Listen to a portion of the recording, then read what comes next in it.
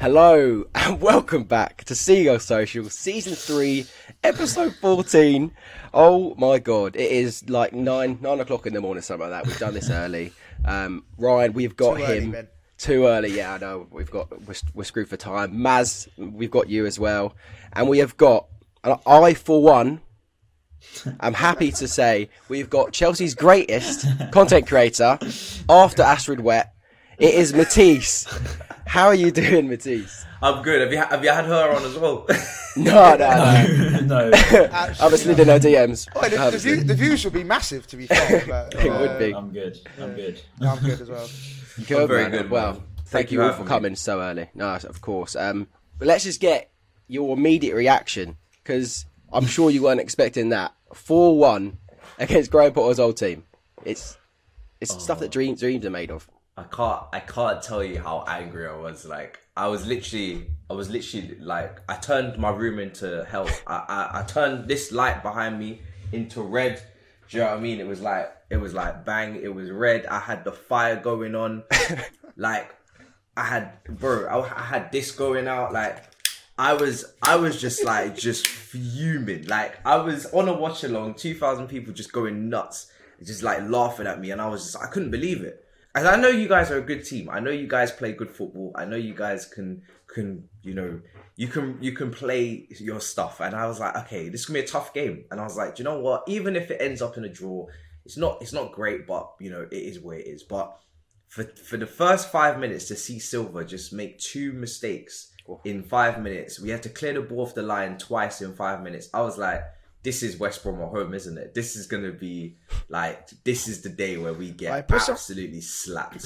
Put some respect on our name, mate. West Brom. Hey, West Brom, West Brom slapped us. West Brom slapped us, do you know what I mean? Albion tax, do you know what I mean? Yeah, you're not going to get Albion Rovers in Scotland. You'll probably get battered by them as well.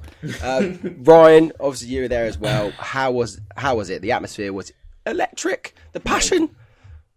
Mate, my voice this morning actually hurts. My throat is sore. Honestly, that was probably one of the best atmospheres, best games ever at the Amex. That is going down in the history books as at least top 3, to be honest. I think that even tops Man United in May. That is that good. To come back, see Graham Potter, my hater energy in me was very much flowing, right? And I was very, very proud of it after seeing his reaction at the end. But to be honest with you, Marc Cucurella getting booed every time he touched the ball. I mean, it was just, some things, mate, are just meant to be. Some things are just supposed to happen. And I think if there was a God or fate up there, that was supposed to happen. And that is exactly how it was supposed to happen. 4-1 against Chelsea, against Potter, against Cucurella, against the rest of the Snakes. All of them got battered. It is massive. This is why football's the best sport, because, it's just literally, you can only write it. The script writers had that down to a T.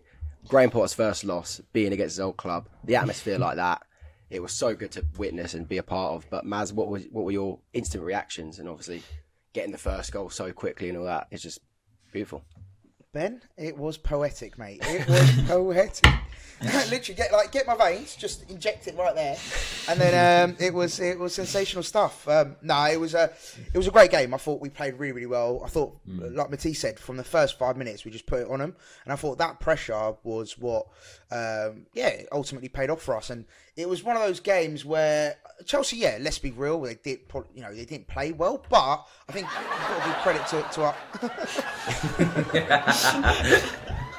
Wow. So Ben's found the soundboard for anyone that's listening here. And we didn't know we've had it for the 2 years we've been doing the podcast for. So anyway, going back to what I was saying. Chelsea weren't great, but at the same time, I feel like we don't get credit where credit's due, as in we play very good football, and sometimes people say, oh, the other team was shit. Do you know what I mean? No, the other team played well, they didn't turn up. Okay, of course they didn't turn up and they weren't the best Chelsea they know they can play, but at the same time, we played very well, and we put the pressure on. The first half, 3-0 up, it was great. And then obviously in the second half, they came into it much more, and they got their goal straight away, and the pressure was on from that moment. But I thought we were great. And to be honest, I think Matisse, actually, you put it probably best on for any Chelsea fan that I found anyway. Your tweet yesterday saying we robbed Brighton's infrastructure, took their staff and linked ourselves with their players. So they pulled up in a van, beat us up, filmed it and made us watch it. I think we deserve it. And to be honest, that is, poetry in motion. Thank you. The only thing that I missed in that is saying De Zerbi. Do you know what I'm saying? That's the only thing. If I said that at the end, it would have been perfect. Do you know what I mean? That would have been perfect, yeah. But you were spot on, and I think it was just, as you say, we did deserve it, because I think, Roberto De Zerbi, he's finally got his first win, and the reaction of De Zerbi, and this is what I've loved the most out of all of this, is, amongst all of the boos, we've all had our fun yesterday, right? We've all given Cucurella a stick, we've all given Bruno and Potter, etc. stick, but the most important thing to come out of it is seeing De Zerbi's passion towards this club is mad. And I didn't realise actually why he's so passionate just at the beginning until I read what Harvey put on, BHA Harvey on Twitter. And he said that, he didn't say, I don't know what article this is from, but it said, De Zerbi ran on the pitch and Brighton took an early lead. The Italian, who had not won in his first 5 games, said he was thinking about how the Russian invasion of Ukraine had forced him to quit his previous job at Shakhtar Donetsk. And he said, we've all been through 8 tough months, the Italian said. I had a great team and Putin decided to take it away from me. In that moment, I found another team in Brighton. To find again a family and atmosphere that lets you feel a part of the environment is very nice. I have to be thankful for Brighton. That is a mad touch from De Zerbi, who literally has been out in the wars, and now he's coming here and says that we're his new family. I mean, that is another story on yesterday again. It was all, as I say, it was all aligned, and it's just, for De Zerbi to come in and feel that sort of love straight away. The atmosphere at the Amex was probably the best I've seen it in a long time, especially that first half. It was absolutely party atmosphere from minute one. And for De Zerbi to say that after the game, it's like he's captured the fans. I haven't seen a manager come in and capture the fans like he has done. I don't know if any of you are at Anfield, but at Anfield the same. He had it from minute one, and he's got it still. And I hope it continues, because we haven't had that. It makes a change from the Sly digs about our fan base, doesn't it? Yeah, it was so good to be a part of. I just hope that, and I know we probably won't, I know that's quite negative, but I know we probably won't carry on that atmosphere into other games, but we need to try and find a way to doing it, even just if it's just like 50% of what that was, because we don't see that a lot. Matisse, obviously the crowd played a massive part in it. Even De Zerbi said that we were the best player on the pitch, but on the pitch with the players and with your manager Graham Potter, what was the immediate thing that you saw that he got wrong? Or was it just because Brighton were too good? Do you know what? When I saw the lineup, I was like, that's very bold. Very, very bold. And I was hoping that it would work and it would maybe, push your wing backs back into a 5 and we might just be able to dominate. But playing Sterling and Pulisic like he did in midweek against Salzburg was definitely not the way, because it stopped him from being flexible, switching to a back 4 as well. If he had played maybe Azpilicueta on the right side, even though I don't think Azpilicueta guarantees that he doesn't get ripped up against Trossard, same kind of way, but he just limited himself in terms of what he could do tactically. Usually he plays someone that is a bit more defensive on one wing back spot and then a wing on the other, just so he can switch formation if he wishes and transition back to a back 4, but he didn't do that. And those two can't defend. So March ripped up the right hand side. Like, he was ridiculously good yesterday. He was just so good, man. Cutting on his left foot. You can see why he wears number 7. Do you know what I mean? He's not a right back. Who would have thought it? Just picked it up, yeah. He's so good, man. And Trossard, I mean, we all knew. I mean, me and Ben, we did the preview. Everybody knows watch out for Trossard. And what do? We go and give Trossard the ball, in 6 minutes and let him go and score. The composure was ridiculous there as well. From him to bury it next to Cucurella as well made it even sweeter. Cucurella falling over in the net. Cucurella was on the line, wasn't he? He was sat on the line at the end of it. I thought Caicedo was so good, man. He is such a good player. The way he was able to pass the ball in between the lines was ridiculous. Just that ball for Stupinian for the third goal. Yeah, was just... and it wasn't the first time he played that ball. He played that ball 2-3 times before that, and we didn't stop him. The weight of pass was really good. Obviously, McAllister is always really good picking up the ball. Pascal Gross, man, you got some technical players. It's not. I thought we would stop them because we had a lot of central midfielders on the pitch. We had 4. I thought it was 4v4, but it clearly wasn't. I've got a question for you, Matisse. Just a quick one. I've got a question for you. As an outsider, as a Chelsea fan, because with our squad, right? So a lot of people, when Graham Potter left, they're like, Brighton are going to be shit now. It's all about Graham Potter. He's the one who's made this team great. But we've seen now, and it's only one game, obviously, that De Zerbi's won, but we saw from this Chelsea game that we have got a great set of players. So from an outside perspective, did you see that? Did you see it all being about Potter, or did you see it Brighton having a good squad? What were your thoughts on the team? No, I saw the squad. I definitely saw the squad. You're able to bring on Tariq Lamptey. When I went to the game last season at home to Crystal Palace for you guys, and Tariq Lamptey came on off the bench and it was 1-1. I think Conor Gallagher scored. What a introduction from the fans. They love Tariq Lamptey. They seem to love him. And he's such a good player as well. When he was fit and firing, he wasn't injured and whatnot. He was brilliant as well down that right side. So when I see you're bringing him on, I'm like, whoa, what's going? Do you know what I mean? This is not going to get any easier. So, and you had a few injuries. Like there was no Danny Welbeck. I haven't even mentioned Adam Lallana. So now you have a very good squad. I think for me, the only thing Brighton are missing, if Brighton had come up with an Ivan Toney instead of having like a Danny Welbeck, I think Brighton with Ivan Toney up front would be ridiculous. Yeah. And then after that, it's just about squad depth. Do you know what I mean? If you used to ever make it like Conference League, it would just be about squad depth. So I think that 11 is very good. The only issue is similar to like when Southampton had a brilliant team as well under Poch. Whenever you get a nice 11 like that, the big six are always going to come and start lurking. And this is the issue Brighton are going to have. Is that everybody's going to start looking at your players and thinking, I think the good thing about that is that we've proven we've had the ultimate setback with Chelsea. I mean, there's 8 staff have gone, including a world-class manager, including about 2 or 3 club legends. Soon to be 9. Bruno. Yeah, we've lost Paul Winstanley, who's been here since 2014, head of recruitment. So we've lost some massive figures, players. Cucurella, our last player of the season last year. Yeah. And we've still come back and been better in some aspects. I mean, to be honest with you, you look at De Zerbi's beginning of his tenure here, we have played pretty well. We went to the Etihad and played pretty much City off the park for that second half. And it was only because of a Kevin De Bruyne worldie is the reason why we didn't get anything out of that, and it sort of killed the game off. But again, we went to Liverpool at Anfield. We took it to the sword. We were 2-0 up for the first 15, 20 minutes, and we probably deserved a win there, to be honest with you. And even when we went 3-2 down, we came back 3-0. And that was right on the beginning of the bounce of Potter going to De Zerbi in. Forest dominated the game. Tottenham, I mean, I thought we played all right. They just parked the bus. So these results, to be honest, it looks bad on paper. It looks like, L's and D's, but actually, we've played very well in those games. And I think that result against Chelsea was coming.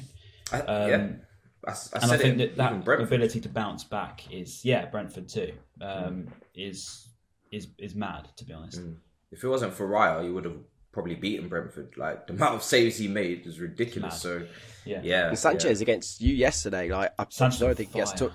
He made that save when Conor Gallagher had that shot, and I feel like if that went in, the game would have swung and turned. But that save and then Pulisic missing straight afterwards, that made the game, made me feel a bit more confident. Because if they scored that, I think it would have been a completely different game. I thought Sanchez was great. Like, don't get me wrong, he was great. He was fantastic all afternoon. What do we think of the goal? Because I thought the goal was a bit questionable. It sort of came straight at him. Obviously, he came with pace, but it was a bit questionable. Because I was chatting to my boy. Yeah, I was chatting to my boy before on WhatsApp. We were like, Sanchez. He goes, Sanchez will let one in. I was like, I swear he's got both teams to score every weekend. Like I feel like he just sometimes does have it in him just to make that error, or sometimes he looks a bit questionable. Like he's a great shot stopper. Who would have thought I'd be on this side of the fence? I guess, Maz, the way I'd look at it is, he's young. I think he's 24. And I think I can live with the odd mistake. I think when obviously the whole overrated thing came out was when we were really sort of making a lot of mistakes and it was going against us. I think it was during that period of the beginning of the year. But now, yesterday Sanchez was immense. He really was. He made some unbelievable saves. That one against Gallagher, that header really sticks out. The Gallagher first one, then how Pulisic missed the second chance, I've got no idea. But again, I thought Sanchez saved us yesterday. He was probably one of the matches. I'm not getting onto it. Oh no. He's class, but I just felt like that for that goal, it was a bit questionable. I know it came at pace and it was it was a tough one, but I felt like he should have saved that. Possibly. But going back to the fans, obviously again we say how good we were. Probably the Brighton community can only praise ourselves because it seems that the media outlets and newspapers are having a go at Brighton fans for booing Potter and booing Cucurella and that sort of thing. It's already starting. I said on Matisse's channel that my boos were more directed to Todd Bowley and the Chelsea as a whole because of their stripping us bare. Obviously, a little bit to Potter. And I feel like if Thomas Tuchel was still the manager at Chelsea and Cucurella was there, he probably wouldn't have been booed, to be honest. Maybe a few, but not as vicious as that was. Matisse, do you agree with the newspapers and Sky Sports and Talk Sports saying that we had no right to boo and that sort of thing? You can do whatever you want. Do you know what I mean? Yeah. I didn't even know these guys were, because I haven't really been on social media, as you can understand. I've decided to refrain from going on there since the defeat. But yeah, I didn't know they were coming down so hard on you guys. But to be honest, you can do whatever you want. At the end of the day, I said it in my tweet, do you know what I mean? It's what we deserve. We come and take everything. If we just took the manager, I think it would have been all right. But we took literally your legend assistant manager. We took your head of recruitment. We took your head of... we took... who else? Assistant head of recruitment as well. Yeah. Goalkeeping coach, Ben Roberts. Head water boy as well, head towel boy. Yes, and then we took the player, Cucurella, and then... I'm pretty sure we were linked with like a few players as well. So 100%. Yeah, exactly. So it's like 100%. I would be booing as well, like 100%. I'll be. We had to do it. I think. And I said to you, like, it was the building up. We just knew that was going to be the case. We knew the atmosphere was going to be hostile, and I think every fan knew that they had to play a part to help make the team get a result. If they could do anything they wanted. I can't remember the last time, as in, obviously I wasn't there yesterday, but I can't remember the last time we had an atmosphere like that. And I think we've missed that so much because that brings so much to the players. Like if they hear that, and like even Dunkey, I remember watching an interview pre-game. He was like started like smiling, laughing again, and this one's for the fans. Like the fans will love this if if we win this game today. So so obviously the players knew what the fans were thinking. You know, a few of them are probably on socials, whatever. They see it all. Like the younger lads are probably on it, and then feed it back to the older lads. And it's just like, like boys, this is big today. Like we need to put on a performance. Even if we'd even if we'd not gone on and won in the fashion that we did, as long as we got the win, I feel like everyone would have been buzzing. But the fact we even surpassed like a 2-1 win, we all predicted 2-1. By the way, sick from us. By the way, big props. Get the claps out. We all said 2-1. But we should have said 4-1, mate. 4-1. Yeah. I didn't see 4-1 coming, to be honest. But it was a big performance for the boys. And also, you don't. Sorry, go on, Matthew. Sorry, I was just gonna say you don't associate Brighton with having like a toxic atmosphere. So like, why not just for once? Do you know what I mean? Why not? Because it's a great opportunity. Well, people always slate us, innit? They're like everyone says it's a library. Like even our own fans say it's shit. It's too nice, isn't it? That's very nice. It's always been very too nice. And then I saw a guy called Matt on the Twitter, Brighton fan, put on saying we need to find someone we really dislike from Aston Villa so we can get the atmosphere back at Aston. And someone he put Tyrone Mings, it might be you. That made me laugh. But I think that was class. And I said, with this mentality we're going to become detestable. But to be honest, I'm all for it because that atmosphere, and to be honest, as I said to you about De Zerbi, I mean that atmosphere in the away games, I think City, we really were loud at that away end. Liverpool, we were very loud. Chelsea were very loud. Tottenham was quite quiet, and Forest was just frustrating. But we've proven we can be very loud. We've got probably one of the best away followings in the league. Our away fans are fantastic. I love our away days.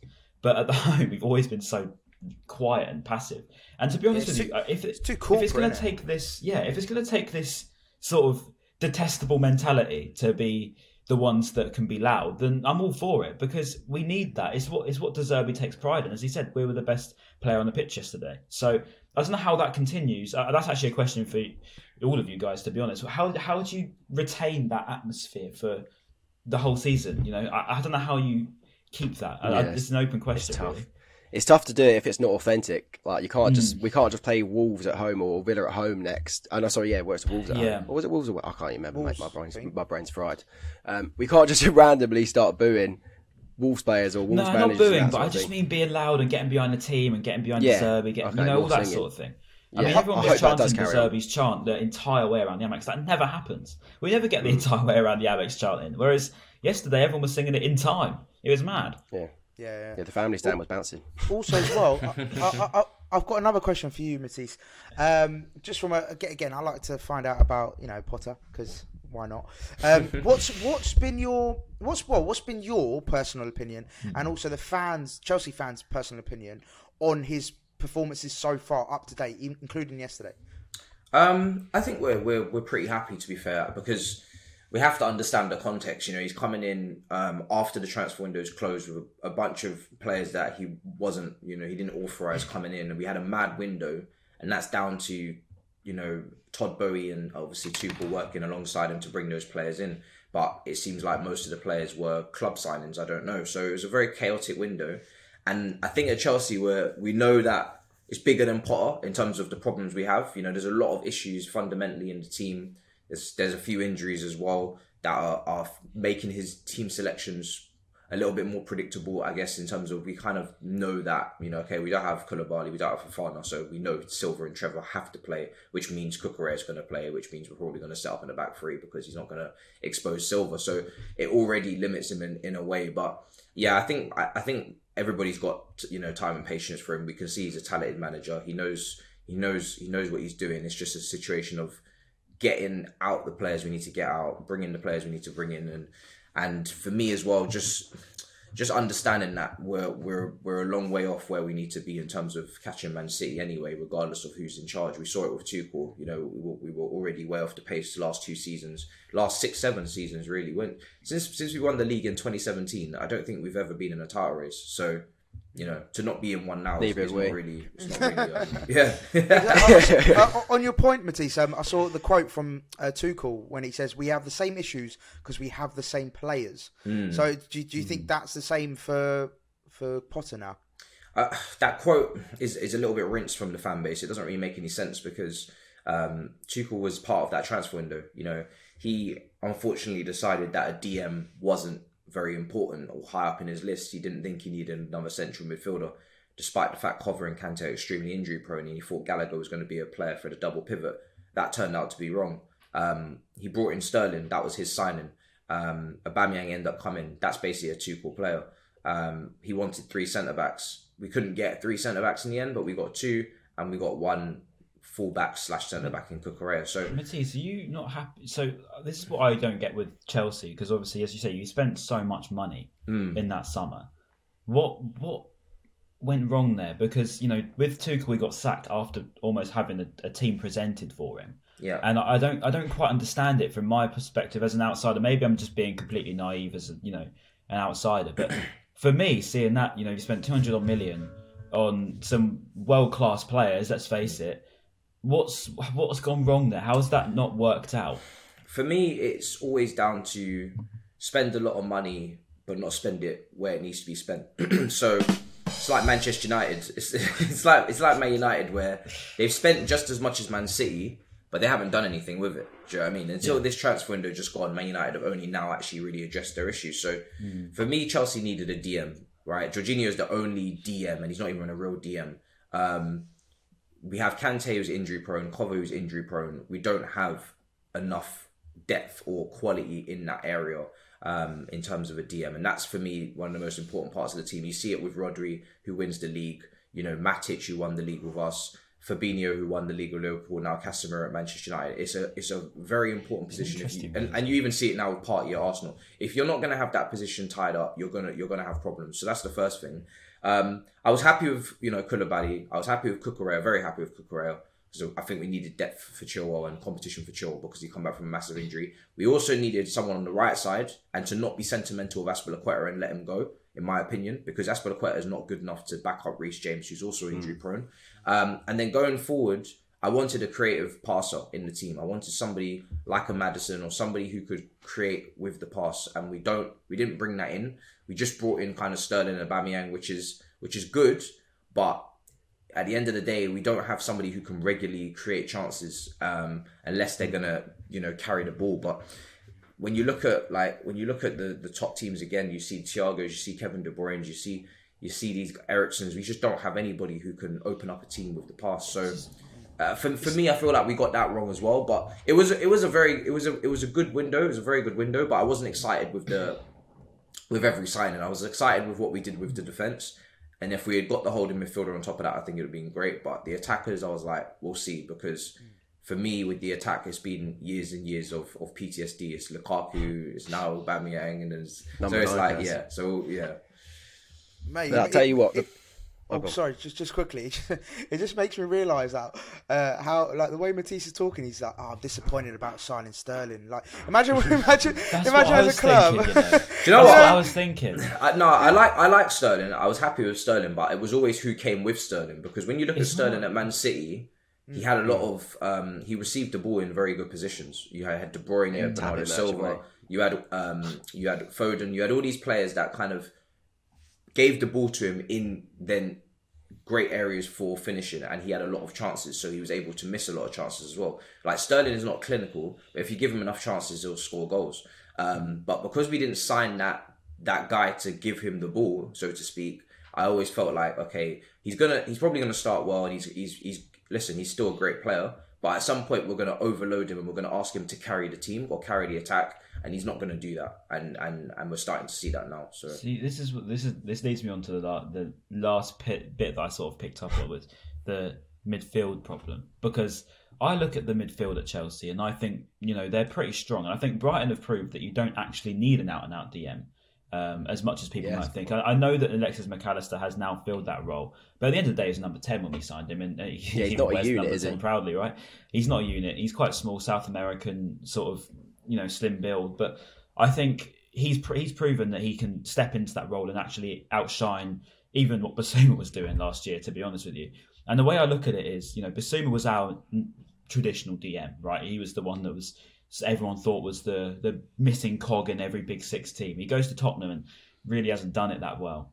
We've put McAllister to replace him, and I must admit, I was the person that was saying on the podcast, McAllister ain't going to be it for a whole season. We need someone else, because you lose Basuma, you lose a massive figure in that midfield. We've now used him and Caicedo almost together in a double pivot, if you like, and it works a charm, and it works with De Zerbi's tactics as well, which is very helpful with breaking lines. But the question I have for you is, obviously you've got Kovacic, you've got Mason Mount, you've got Conor Gallagher, you've got Jorginho. I mean, these are all players that would arguably walk into our team on their best day. You know, Jorginho was probably Italy's best player in the Euros last year, and has been Chelsea's probably best player in the last year or two too. And I rate him. I know Chelsea fans give him a lot of stick, maybe because he's got 50 pace on FIFA or something, but I rate him, and I think that, you know, he is a decent player. And I think that, you know, especially with Gallagher, he's got the energy. I'm not saying Gallagher is the world beater that maybe some people thought he was, but especially Mason Mount, who I quite rate. There's some good players there, Matisse, don't you think? There is. I think if you play a midfield three, you can make it work. We've done that against Salzburg. We did that against Man United when Kovacic came on. But the issue is for me, is that when you're talking about competing for the league, you will get found out. You will get found out if you don't have the type of player I'm talking about. I think if you're just going to be a very good team, then yeah, Jorginho will do well to get you in the top four. Champions League, I think the tempo is different, the type of game is different. We can see better performances there. But over the course of a season, if you want to be the best team in the country, it's just not going to happen. It's not going to happen without that person that can go away to Brentford when they're dashing balls into the box and deal with that situation. You need to be able to deal with every type of situation. The consistency that you need in this league to compete, let alone win, is freakish. It's 90 points. It's every single game you need to be winning. So if you don't have a team that's fit for purpose for all different types of challenges, and you're going to drop points here at Brentford like we did, and you're going to, you know, have a performance here where, you know, in transition you get skinned, then you're not going to win. You're not going to cause any problems, and that's why Chelsea have finished third or fourth every single year for the last few years. Especially with Ruben Loftus-Cheek as well, you've got no chance. He's so bang, bro. He's so bang average. It's a joke. Like, I've heard you don't like this player. I've heard he shows glimpses of being good though. No, he's a weird player. I'm not so much on him, probably. Yeah, it's funny because he's ex-Palace and scored an own goal for us. He's a love. Get him in Love Island, mate. That's all he's good for. Get him Love Island. But Matisse, on the last sort of serious point, I've actually pretty much forgotten what I was going to say, to be honest with you. But you say about sort of midfield, and you have to compete for the title. You know, to compete for the title, you have to have that Rodri, that player, Thomas Partey. Is that the limit? Is that the goal for Graham Potter at Chelsea? Is that what the ultimate thing for Potter to get is the title in the Premier League? Does he have to compete for that for you? Oh yeah, like if he's going to be here for a long time, he has to. You know, if he's going to be here, that's the expectation. Anything more than 3-4 years, then he has to compete for the title. For me, in the third season minimum, you got to be then showing that you can compete. This season is whatever. Next season is about bringing your players in, making that style rubber stamped. Season after, again, just making sure that you're just building on the season before and trying to get closer and closer. And then the season after, for me, you've got to be in a title race, like a serious one. So that should be the goal for any Chelsea manager that comes in. And while we're waiting on that, you know, you can always compete in those cup competitions. But I feel like, for me, the top 4 race is becoming even more difficult. Newcastle are catching up. Soon they're going to open it to 5 places, thank God. But it is becoming very, very difficult to qualify for the Champions League. So that's like the aim right now, is just to stay in that competition. So if you don't get Champions League, is that a failure on Potter? Does he have to get this Champions League top 4 place this year? Yeah, I think from top to bottom, the board have said that Champions League football is the bare minimum. He won't be sacked if he doesn't make it, for sure. And I wouldn't be calling that would for his be head. mad. That would be wild. After I wouldn't be calling for him to be sacked if he didn't make it. But if he didn't make it, it would be an L for sure. If it was outside of the top 6, I guess would be the time. Yeah, then that would be a different conversation. Yeah, for sure. Yeah. 100%. Last thing about a Chelsea player, quickly. Kovacic, I just thought stood out, unbelievable player. One of just being able to watch him in person was incredible. He's an absolute beast. Quality player. We got to see Julio Enciso play, which is funnily enough, a player that Graham Potter wanted to stay at the club and didn't want him to go out on loan, which was kind of expected. And we actually saw his debut. Well, I guess it's a professional debut in the league anyway. Ryan Maz, Maz, you go first. What did you think of him? What did you think of his impact when he came on? I thought he was good. Yeah, like obviously for the 4th goal, it's pretty much down to him. He had those 2 shots, which what's his name, Mendy parried, and of course Gross put away. And I thought he was you look round and he's there. Do you know what I mean? He was very, very just kept running, was everywhere. You know, he was great, but I felt like he was nervous. There was a few touches where went away from him. I'd give him a solid 6-7 for as debuts go, and especially against Chelsea in the Premier League. You know, he's not had much exposure to first team football. Like to do that, it was I thought it was good. He didn't blow me away, but he was certainly good, and he contributed to the 4th goal. And he looked very lively is the word I'm looking for. Am I? Yeah, exciting, raw, probably rough around the edges, I'd say.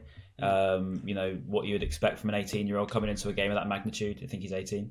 I'm not going to hold him to too much accountability. To be honest with you, I actually found it quite a funny sub, to be honest. I thought, wow, this is a bold one for him to bring on Enciso into this sort of game, because we were 3-1 up, fine. But, an 18-year-old to make his debut like that in the league anyway is bold. I guess he thought it was a good opportunity too, because we were 3-1 up, weren't we? So yeah, it's a bit of a free hit. I guess that rough around the edges thing is as simple as taking shots on from about 30 yards out was maybe, luckily in the 4th goal it worked in our favour, but not every time that's going to work out. Sometimes you need to give that ball to Trossard when you're on a counter attack. I think was the killer. He was annoyed. But no, and to be honest with you, I look at it on the sense of I can't really blame him. You can't blame him. As I say, he's young. He wants to get his name in the headlines, and I think when he burst through, beat his man, I think he saw himself as the man of the moment there and thought, I'm gonna tuck this past the keeper. Probably wasn't expecting anyone to keep up with him like they did. I can't remember if it was Thiago Silva or someone that kept up with him. I can't really blame him for how he tried to take on some outrageous strikes. But again, he's young and it's exciting, to be honest. It's nice to see a new face going up front for us. I was surprised to see him come in ahead of Undav, who obviously didn't even play, didn't get on. Interesting. So you think linked with Galatasaray now, Ben? I think. Seriously? Dennis Undav in January, apparently we might even sack him off straight away, which is a really way. I generally think that's because both managers have seen him. Potter's seen him. He's like, I don't think he's as good as he was at USG. And then De Zerbi's now watched him and trained with him, and he's like, he's clearly not good. Makes you wonder though, why would USG, with their 31-goal striker, happy to let him go for such a cheap fee? Yeah, I mean, it does make you wonder. I mean, also obviously, weird. What's his face owns them. Bloom does own them, so but that's probably where that 6 million for someone who scored maximum goals in Europe, I think last year in top 5 leagues. I mean, yes, it's only the Belgian league, but my God, I mean, you'd expect him to be at least coming off the bench rather than an 18-year-old before. It is quite mad. And 100%. Especially yesterday, we got Welbeck out. We don't even trust him up front. We've put actually 2 not technical strikers, really. I mean, I know Trossard is really filling the mould of being central now, but reality says we signed him as a left winger, and it's quite interesting to see him now starting. But here we are. Maybe Undav was the first failure, but it is what it is, isn't it? Just quickly before I forget, sorry Ben.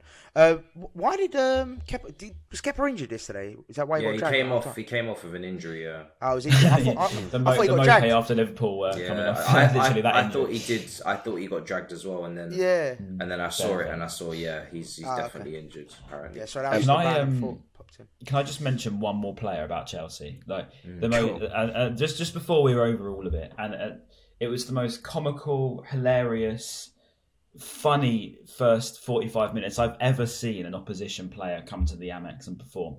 Marc Cucurella, to come back and have a first half of that terrible quality was absolutely mind-blowing. The Cucurella that we remember, the player of the season, the man who couldn't put a foot wrong, the man who was consistently 8 out of 10 every week, pretty much for the whole season. I can't remember him having a bad game for us. To come back and get absolutely rinsed by Solly March, not once, not twice, about 6 times, to be burnt to crisp by Solly March. It was funny. It was so funny, and I don't regret booing. To be honest, it was hilarious. No, when he walked past us, when he got subbed off in front of the North Stand, he was walking in front of us. He was getting a bit. He literally had his head down, wasn't even looking. Wanker. I think. Oh, it's so good. I think the hair was in his eyes. For Caicedo. You know, after Caicedo had that shot that nearly went in the near post past Kepa, I said he needs to cut his hair because I think he can't see. Like when I looked close, and I said, "How are you defending with hair in your eyes? Like it's already difficult enough to defend as it is, and I'm seeing the hair is definitely blocking your view from Caicedo. Caicedo's waltzing through here, and it was getting embarrassing because like this was the point where Caicedo and March like were trying to see who would have the shot, and they were kind of like almost bumping into each other. I was like, they're literally fighting to shoot against us. That's ridiculous. Honestly. Do you know what's funny? Someone goes, if Potter hadn't have left, Cucurella wouldn't have got the same kind of abuse or whatever it was, whatever you want to call it. However, he's collateral damage. It's just there's no rules to this game, bro. There is not. He's collateral damage. He's now attached to that snake quad. Well, and as well, Maz, let's be honest, like the what's it called? When he was being linked with City, it was like a dream. He was forcing to move, putting in transfer requests. He only just signed a new 5-year deal, and he was putting in transfer requests, wanting to leave, demanding to go. And then City didn't come off, and then he was demanding to go to Chelsea. It's a dream to play at Stamford Bridge, which he didn't see on his way down. And it's just, it was. He made his own bed, mate, and I think he deserved, especially what he got that day. Maybe Potter was more subjective, but in my opinion, I booed him anyway. I don't care. Also, as well, just on the whole, like snakes. Let's just quickly address this one as well. After the game, Potter got asked, with regards to how did you take the fans booing you. His response was, "I didn't have any expectations. I have nothing to say sorry for, nothing to apologise for. I did a good job." Now, I agree with him. He did do a good job, and he doesn't really have anything to apologise for, in theory. However, I felt it a bit cold, a bit odd. The fact his response was a bit like that. I felt like at least acknowledge what he did, bro. Like, the timing of it. Oh, he did. He was more like this. I created this really good team, so I'm not surprised we lost. He was almost giving himself credit for the Brighton win. I rate it. Left the club. He was saying he left the club in a good position because he's got the players that he's created. Mate, I don't regret anything after them comments. Yeah, if I'm being honest. Do you know what he reminds me of? Like, what's the villain arc? You know what I mean? Like, it's his origin story. This is his origin story. He is going to be I reckon he's going to be like some crazy. He's going to come in like Joker face bait next week, isn't he? Why are you so serious? Yeah, that was really good, Ben. Actually, thank you. But no, can I just say about Potter, because I know that TalkSport are going to twist the narrative all week, and it's going to be on us. It's going to be Brighton fans are forgotten where they've come from, forgotten that Potter's made this team, which he hasn't. History lessons. Oh my God, this is going to become tiring, the amount of times I'm going to have to argue this point this whole week, because I think people are missing the point every single time. We're not booing him because he left. We are not booing him because he's taken a better role. We're booing him because he's taken 8 staff. We're booing him because he's not even, he's saying he's got nothing to apologise for after stripping his former club bare and then saying that he's created this position. He didn't leave us in a good position. He dropped us in it in the beginning of the season. He's dropped us in it completely to find a new manager, to recover the great form that we were on. As much as it's great to take your 60 million and anyone would do the same, and me included, but to drop us in it in the way you did and then take everyone with you is terrible. And I get the whole thing of he's entitled to take his own backroom stuff. Of course he is. But he's not entitled to take the head of recruitment, the club legends, the goalkeeping coaches, etc. That's too far. And I think after you've done that, and then to say that he's got nothing to do with it, it's, I think it was Nader or someone, I think another journalist put it on Nader as well, saying that it's nothing to do with Potter. Of course it's something to do with Potter, come on.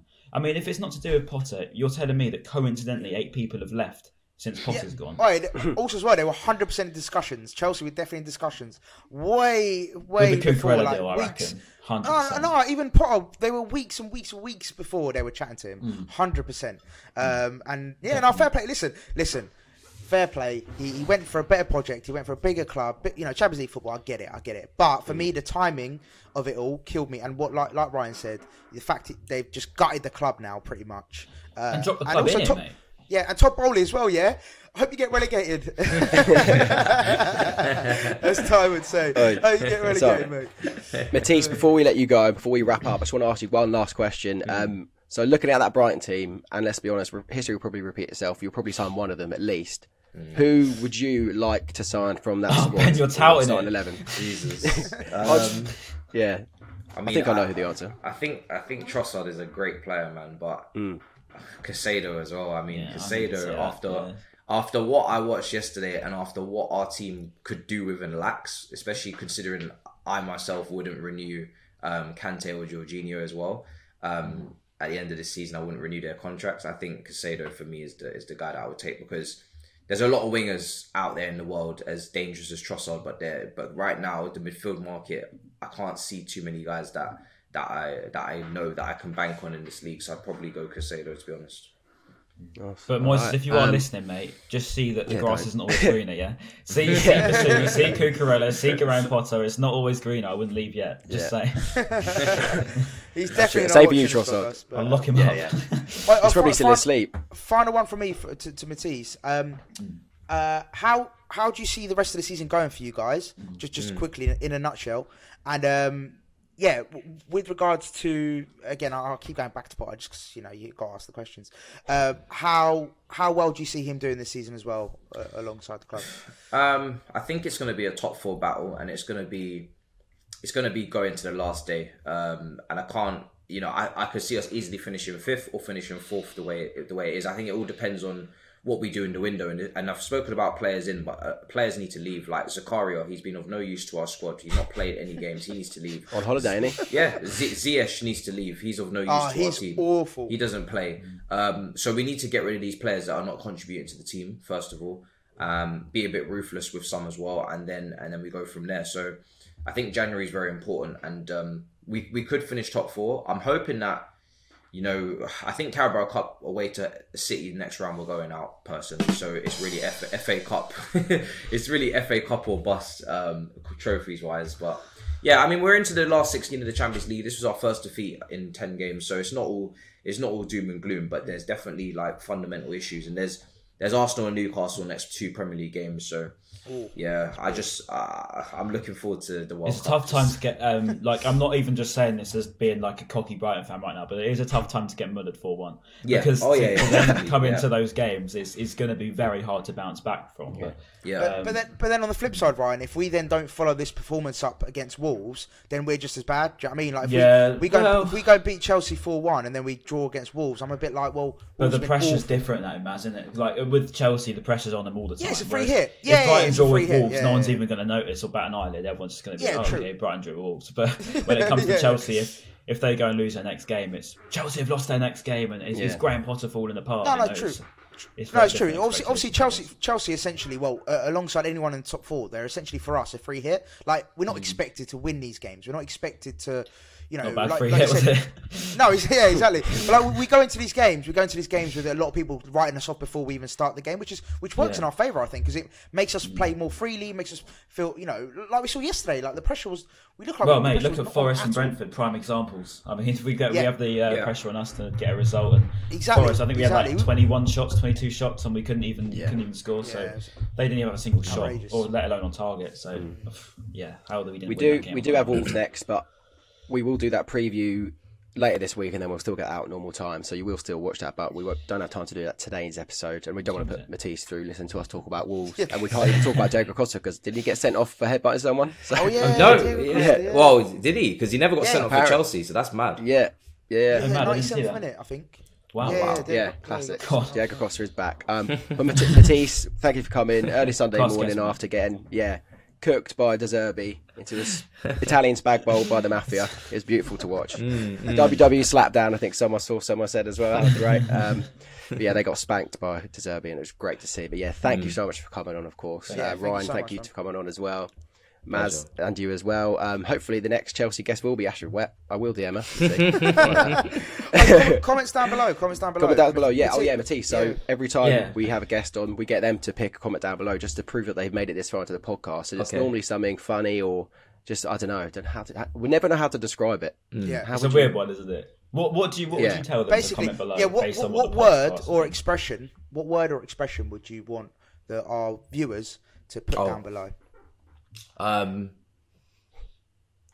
Let's see. Poor I Al. think I